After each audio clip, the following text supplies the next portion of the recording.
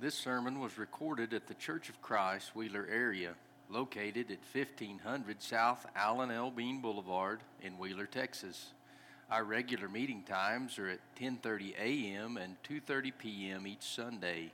Come join us as we seek to worship God in spirit and in truth. 2 Peter chapter 2, if you'd like to turn there, we'll be spending the majority of our time in that chapter this morning. We'll have the scriptures up here on the board as well, but Peter just goes over this and over it again, and sometimes it seems a little redundant. I know that my teaching on it probably has seemed a little redundant, but as we begin this morning, I want you to consider something that Matthew said in Matthew chapter 7, verse 15. He said, "Beware of false prophets when come to you in sheep's clothing, but inwardly are ravening wolves." What does that picture mean to you? Can you see him?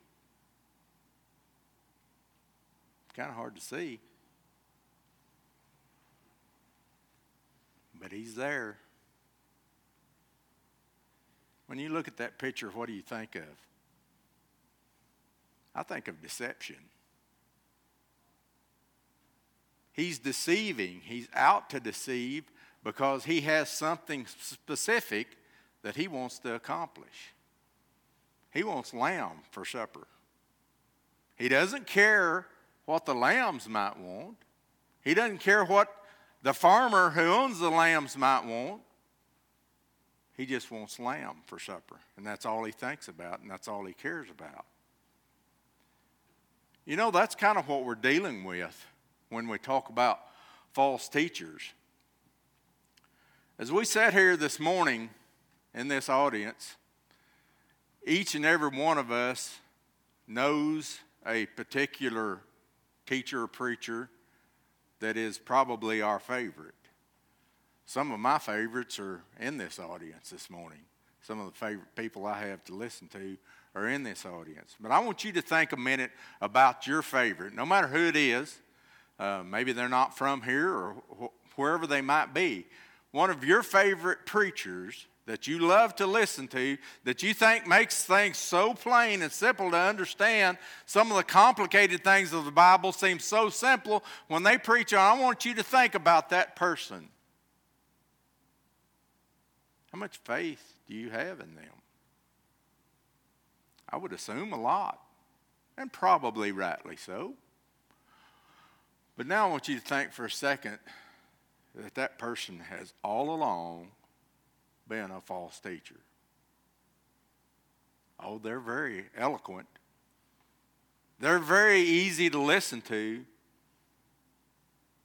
The words they use are so simple and easy to understand. But what if they taught false things, ungodly things? Would you know? Well, I assume you think you would. But would you? Would you know? What if that person, sometime in their life, all of a sudden something changed? Maybe they had an injury. Maybe something changed in their life, and slowly they began to twist the scriptures just a little bit to teach something that wasn't true anymore. Maybe it's just slow at first. Maybe it's just a little something, some hard to grasp concept of the Bible, and they twist it just a little bit. Would you know? Would you catch it immediately? Or would your trust in them carry you through to the point that they already had you fully in their grasp, like the wolf, before you even knew it? I think that's why Peter saw fit to spend so much time trying to teach us and the people he was writing to at that time about this problem.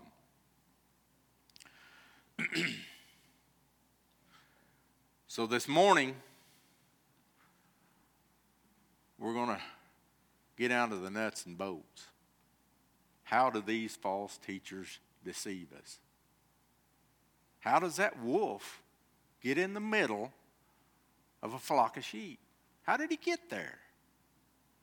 Were they just not paying attention? Did he just look so much like one of them that they couldn't see it. How do false teachers deceive us? We'll go back and I want to recount just a little bit of what we've studied so far because it all has a bearing. But up to this point, just a recap of the things that we've considered. We firstly learned that false teachers destroy. Their nature is destructiveness. In 2 Peter chapter 2, verse 1, the Bible says there, and they bring upon themselves swift destruction. So they destroy themselves.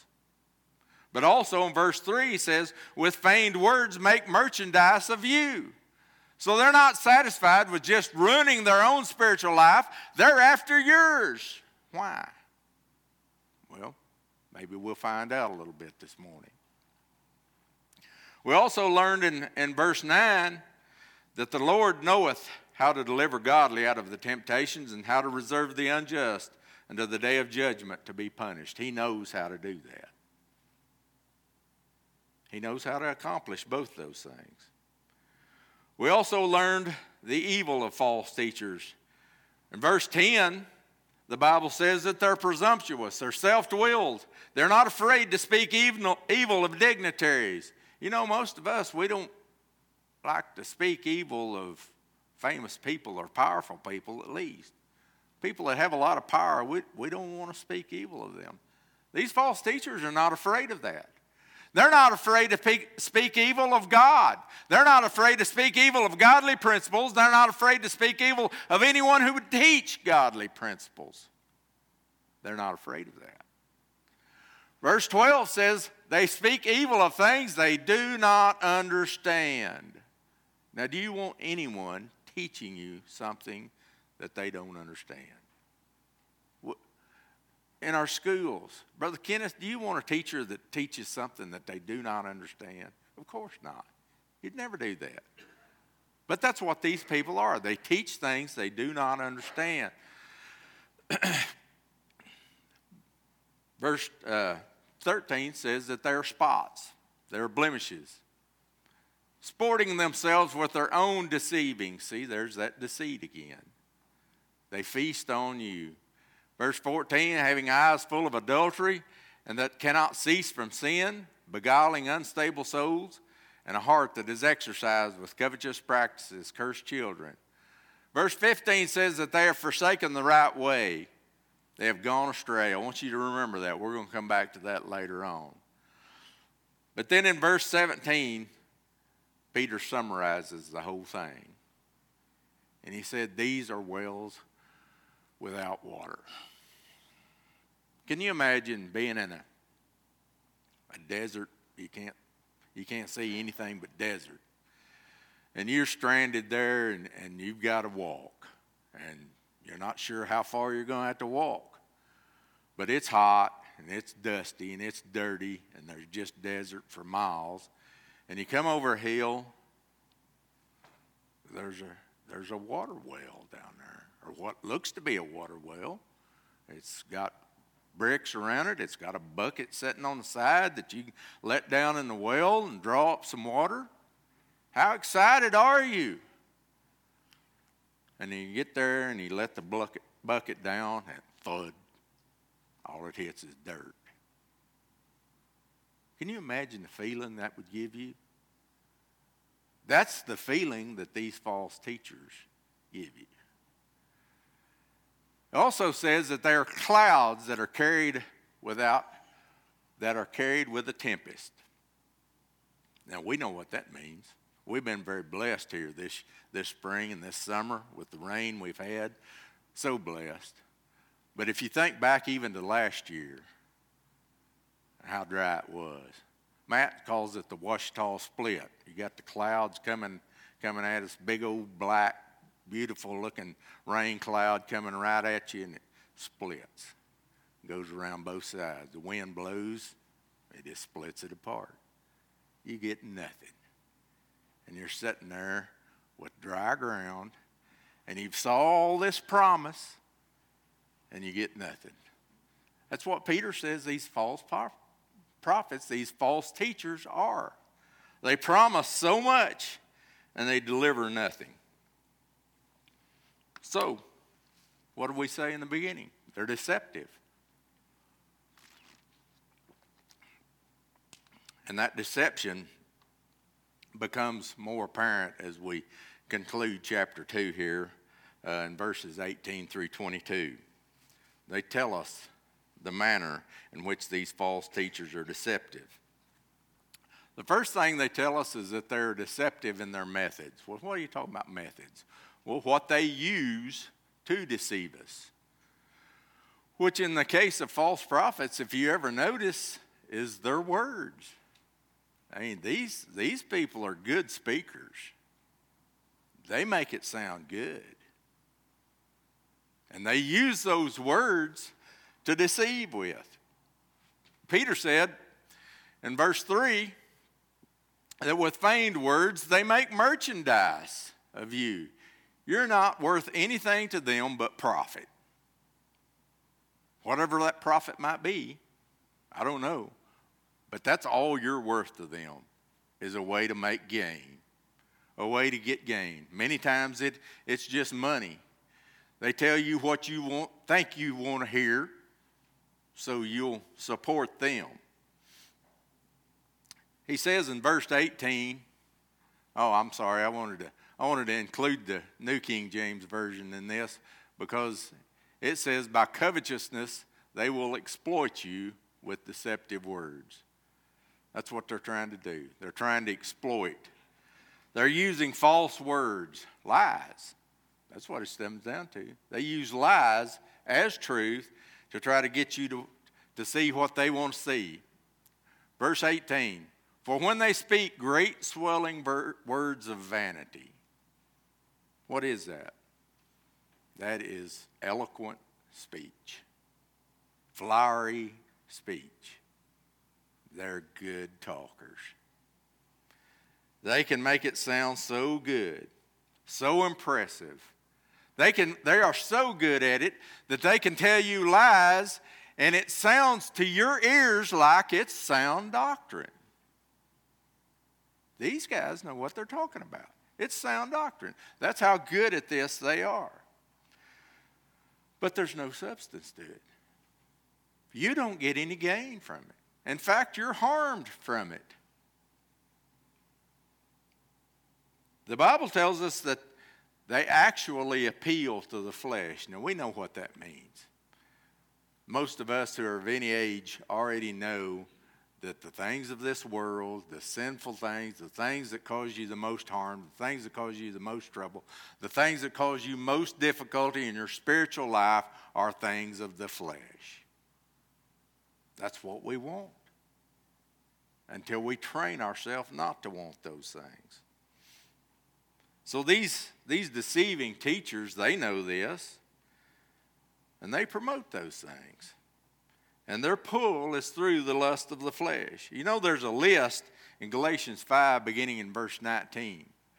And that list says, now the works of the flesh are evident, which are, let's back up for just a second. Something we miss, something I miss. You ever notice that word right there? Now the works of the flesh are evident. You know what? We got no excuse for not seeing it. No excuse. They're evident. If we don't see it, we're not paying attention. They're these: adultery, fornication, uncleanness, lewdness. And by the way, I'm using the New King James Version again on this particular scripture because these words are a little more readily understandable than some that the King James used. But uncleanness, lewdness, idolatry, sorcery, hatred, contentions, jealousies, outbursts of wrath, selfish ambitions, dissensions, heresies, envy, murders, drunkenness, revelries, and the like, or things like these, other things like these. There's your list. There's your list of the works of the flesh. Now, John was inspired to write in 1 John chapter 2, verse 15 through 17, that love not the world, neither the things that are in the world. If any man love the world, the love of the Father is not in him. For all that is in the world, listen, the lust of the flesh, the lust of the eyes, and the pride of life is not of the Father, but is of the world. And the world passeth away, and the lust thereof, but he that doeth the will of God abideth forever. Do you see the contrast between the two? John says that if you put the 3 columns up here, the lust of the flesh, the lust of the eyes, and the pride of life, and then you listed all of those things in Galatians that we just read, they're going to fall in one of these 3 categories. And that's what false teachers use to appeal to you. That's what they're promoting for truth. Well, that's outrageous. Yes, it is. It absolutely is. It's also self-willed. It's what they want. And it's exactly what will entice unstable and unlearned souls. That's what will entice them. This shameless promotion of fleshly appeals passes itself off as being godly, as being proper. And through those deceptive methods, Peter says that they draw those who have escaped that life back in. For when they speak great swelling words of vanity, they allure through the lust of the flesh, through much wantonness or much wickedness, those that were clean. They're clean. They had escaped from them who live in error. And they suck them back in. So this leads us to Peter's next point. They're deceptive in what they promise. The things that they promise are deceptive. They're not what we need. They're not what are good for you. Verse 19 says, while they promise them liberty, remember that word, they themselves are the servants of corruption. For of whom a man is overcome, of the same he is brought in bondage. Now, the word liberty there is used in an unusual way when it comes to false teachers. You know, we think of liberty, we think of freedom, and that's what it means. But when you think of it in terms of what God expects, freedom is freedom from sin. Liberty is freedom from sin. But when false teachers offer liberty, you know what they're offering? Freedom to sin. Freedom to get involved in sin.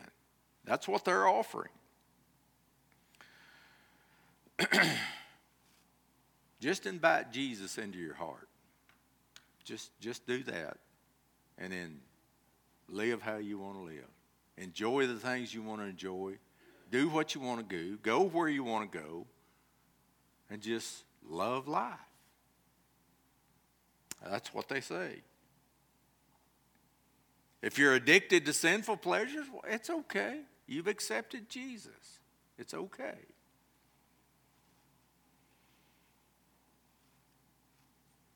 So when you compare what they offer to what Jesus offers, they're offering you the liberty, the freedom to commit sin. Jesus is offering you the liberty, the freedom to be free from sin, to avoid sin, to not have to suffer the consequences of sin. So when you look at it like that, they fail miserably. As we've already seen, they make their allurements through the lust of the flesh there in verse 18. They allure through the lust of the flesh. That's the promise that they offer. So it's interesting that they enslave or place in bondage through the very thing that they promise deliverance from. They say, I'm offering you freedom. What they're offering is bondage. They promise liberty, but they're slaves themselves. They're slaves of corruption. They're trying to promise you what they don't have.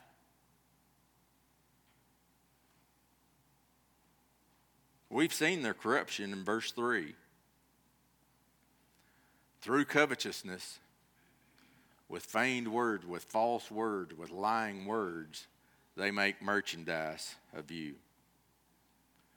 Verse 10 says, but chiefly them that walk after the flesh in the lust of uncleanness. Also in verse 10 says, they despise government. Presumptuous are they, self-willed. They are not afraid to speak evil of dignitaries. They speak of things they don't understand. They also will receive the reward of unrighteousness, as they that count it pleasure to write in the daytime. Have you ever thought about what their reward would be? Well, they like to write in the daytime. That's their reward. That's their reward. The ability to write. The ability to cause trouble. That's the reward they get. Is that the reward we want? I think we should want a very much more profitable reward. They have eyes that are full of adultery and cannot cease from sin. They have a heart that is exercised with covetous practices. They're cursed children. So these teachers who promise freedom are themselves slaves. As we go on into verse 20 and 21, the Bible says, for if they have escaped, and I want you to remember that. We're going to come back to that in a minute. If they have escaped the pollution of the world through the knowledge of the Lord and Savior Jesus Christ, they are again entangled therein and overcome. The latter end is worse with them than the beginning. For it had been better for them not to have known the way of righteousness, and after they have known it, to turn from the holy commandment delivered unto them. The state they find themselves in is worse than it was to start with. They're brought to bondage. The latter end is worse than the beginning. Would have been better if they'd never known the righteous way. So they're deceptive in both method, their words, and they're deceptive in the promise that they give. I think that's why Peter spent so much time on this topic. I think he was trying to drill it into people that this was a problem, and it was going to be a problem throughout the ages. So he warned them, and he warns us today. And he continues to warn us. So before concluding our study of the morning, I think it'd be interesting to try to answer a couple of questions that have been asked, I guess, since time began. Especially more recently, these questions are asked much more often than ever before. And they're questions that arise after studying Peter's words on false teachers. The first one is, were these false teachers once truly Christians? Well, no, of course not. Well, let's look. Peter said by their words and their actions they were. He said, even denying the Lord that bought them. The Lord bought them. Peter said they were bought. Now,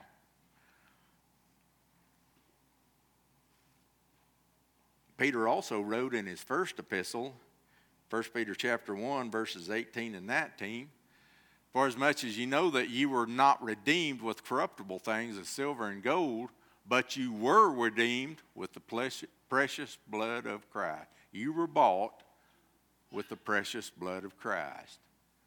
Apparently, so were they. That's what the Scripture says. Apparently, they were too. So these souls were at one time individuals who were purchased by the blood of Christ. But verse 15 says that they have forsaken the right way. They've gone astray. They were at one time right in their words and in their deeds, but not anymore. You know, have you ever thought about the fact that it's impossible to forsake something that you never had? You can't do it. If you never had it, you can't forsake it. It's impossible to go astray if you were always lost. You can't go astray if you were always lost. So they weren't always lost. Notice, I want you to notice in verse 20 how what they escaped and how they escaped it. For if after they have escaped the pollutions of the world, what did they escape? The pollutions of the world. That's what they escaped from. How'd they do it? Through the knowledge of the Lord and Savior Jesus Christ. That's how they escaped. Now this knowledge includes a lot of things. Peter enumerated many of those things in 1 Peter 5:8. He talks about knowledge, but he says to faith that we need to add virtue. We need to add knowledge, temperance, patience, godliness, brotherly kindness, charity. He said add all these things. Culminates in verse 8, for if these things be in you and abound, they make you that you should neither be barren or unfruitful in the knowledge of our Lord and Savior Jesus Christ. And these people had that knowledge, but they let it get away. They let it get away.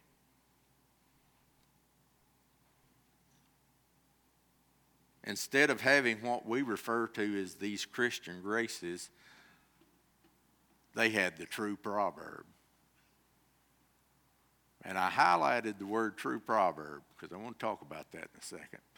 But it has happened unto them according to the true proverb. The dog is returned to his own vomit again, and the sow that was washed to her wallowing in the mire. A disgusting portrayal of the end of these people. They're like the dog. But he got rid of what was bothering him. He got rid of it. And then he went back to it. The sow, who was muddy and dirty all over, was washed clean. And she went back to the mud hole. Now, some say that this proverb reveals that these people were always dogs and hogs. They never changed. And that explains why they returned to the filth. But it says it's the true proverb. The true proverb. I don't believe that thought, that idea is in keeping with the true proverb. Again, the dog had gotten rid of what made him sick. He got rid of it. It wasn't a problem anymore. And he goes back to it. The sow was not just, didn't think she was clean. She was clean. It wasn't just a thought process. She was literally clean. And she went back to the mud hole. So the thought that they were never true Christians is not in keeping with the true proverb.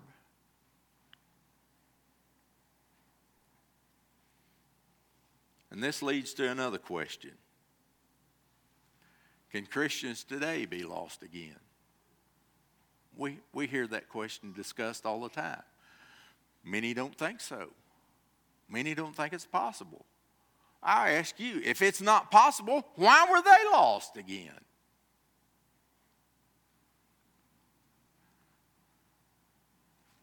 The true proverb. Peter said that they brought upon themselves swift destruction. They brought upon themselves. He says, for a long time their judgment has not been idle and their destruction does not sleep. He also said, to whom the gloom of darkness is reserved forever.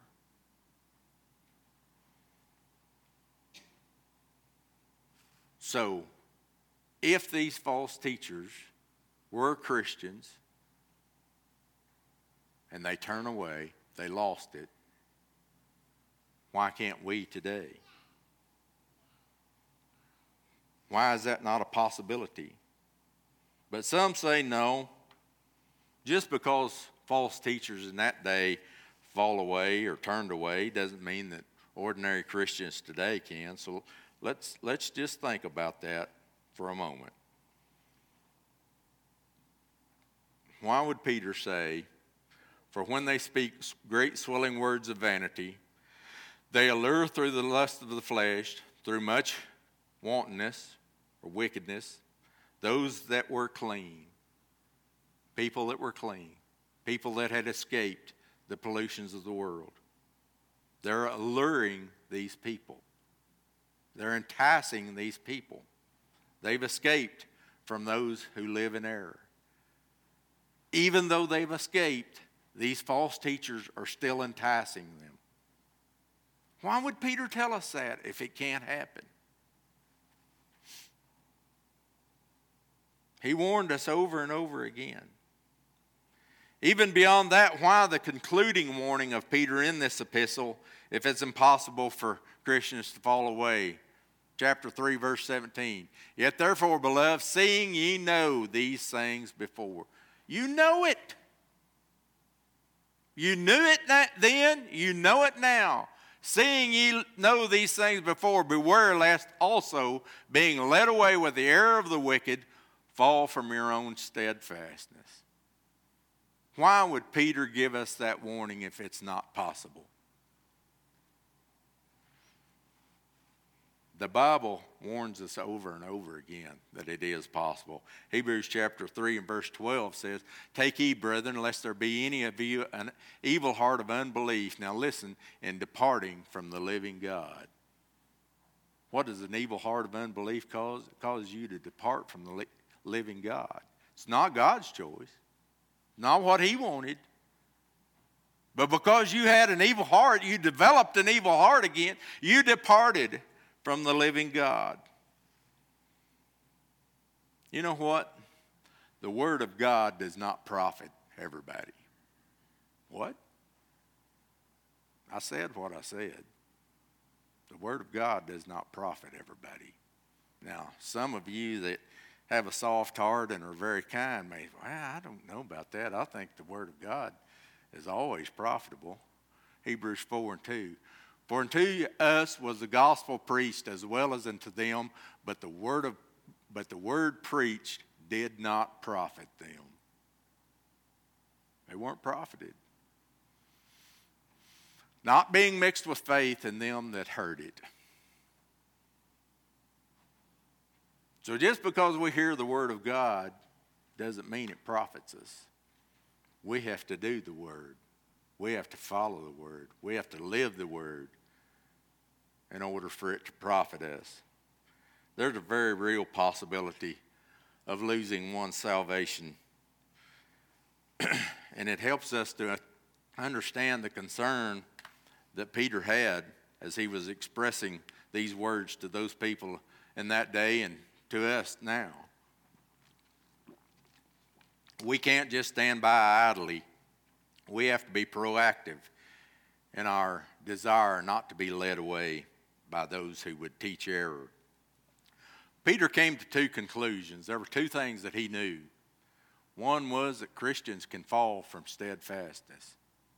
He figured that out, and he wanted others to understand it. And he knew that Christians can be led away. You may think, well, that's someone else's fault if we're led away. The responsibility is on us.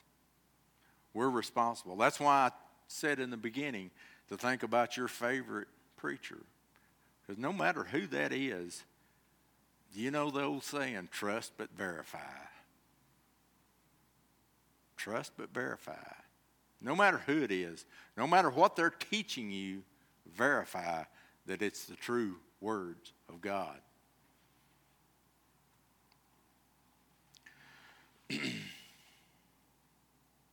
So Peter took a lot of time and effort in describing false teachers. He described the way they lost their salvation. He described them to others. He described the words that they use. He described the methods and the promises that they make. But hopefully we can remember all of these things put together. Remember that they're destructive. They're not looking out for us. They destroy. They're after what they can get. We notice their evil, the evil nature of them, what they try to do. We notice the end of them to come, their doom, their destiny. They have no good outlook. And today we learned of their methods and their promises. But false teachers are not the only ones that are our concern. And we'll be studying that in the next study a little bit. But if you're here this morning and you've been led astray, you can always come back to God. Recognizing that you've been led astray and turning back to the truth is the way you get out of that. You don't have to stay in that situation. Just because you've been led astray doesn't mean you have to stay in that situation. You can be right with God before you leave here this morning. If you're here this morning and you've not been baptized, become a child of God, I hope you now understand that not everyone is looking out for your best interest. It's up to you to be obedient to God in baptism, to begin your walk as a child of God, to begin the effort that you have to put out to study and learn what God expects of you and how He expects you to live and to turn away from the world. Thank you for listening to today's sermon podcast. If you have questions about what you have heard or would like to know more information, please contact us by emailing cofcwheelerarea@gmail.com or look us up on Facebook or Instagram and send us a message there.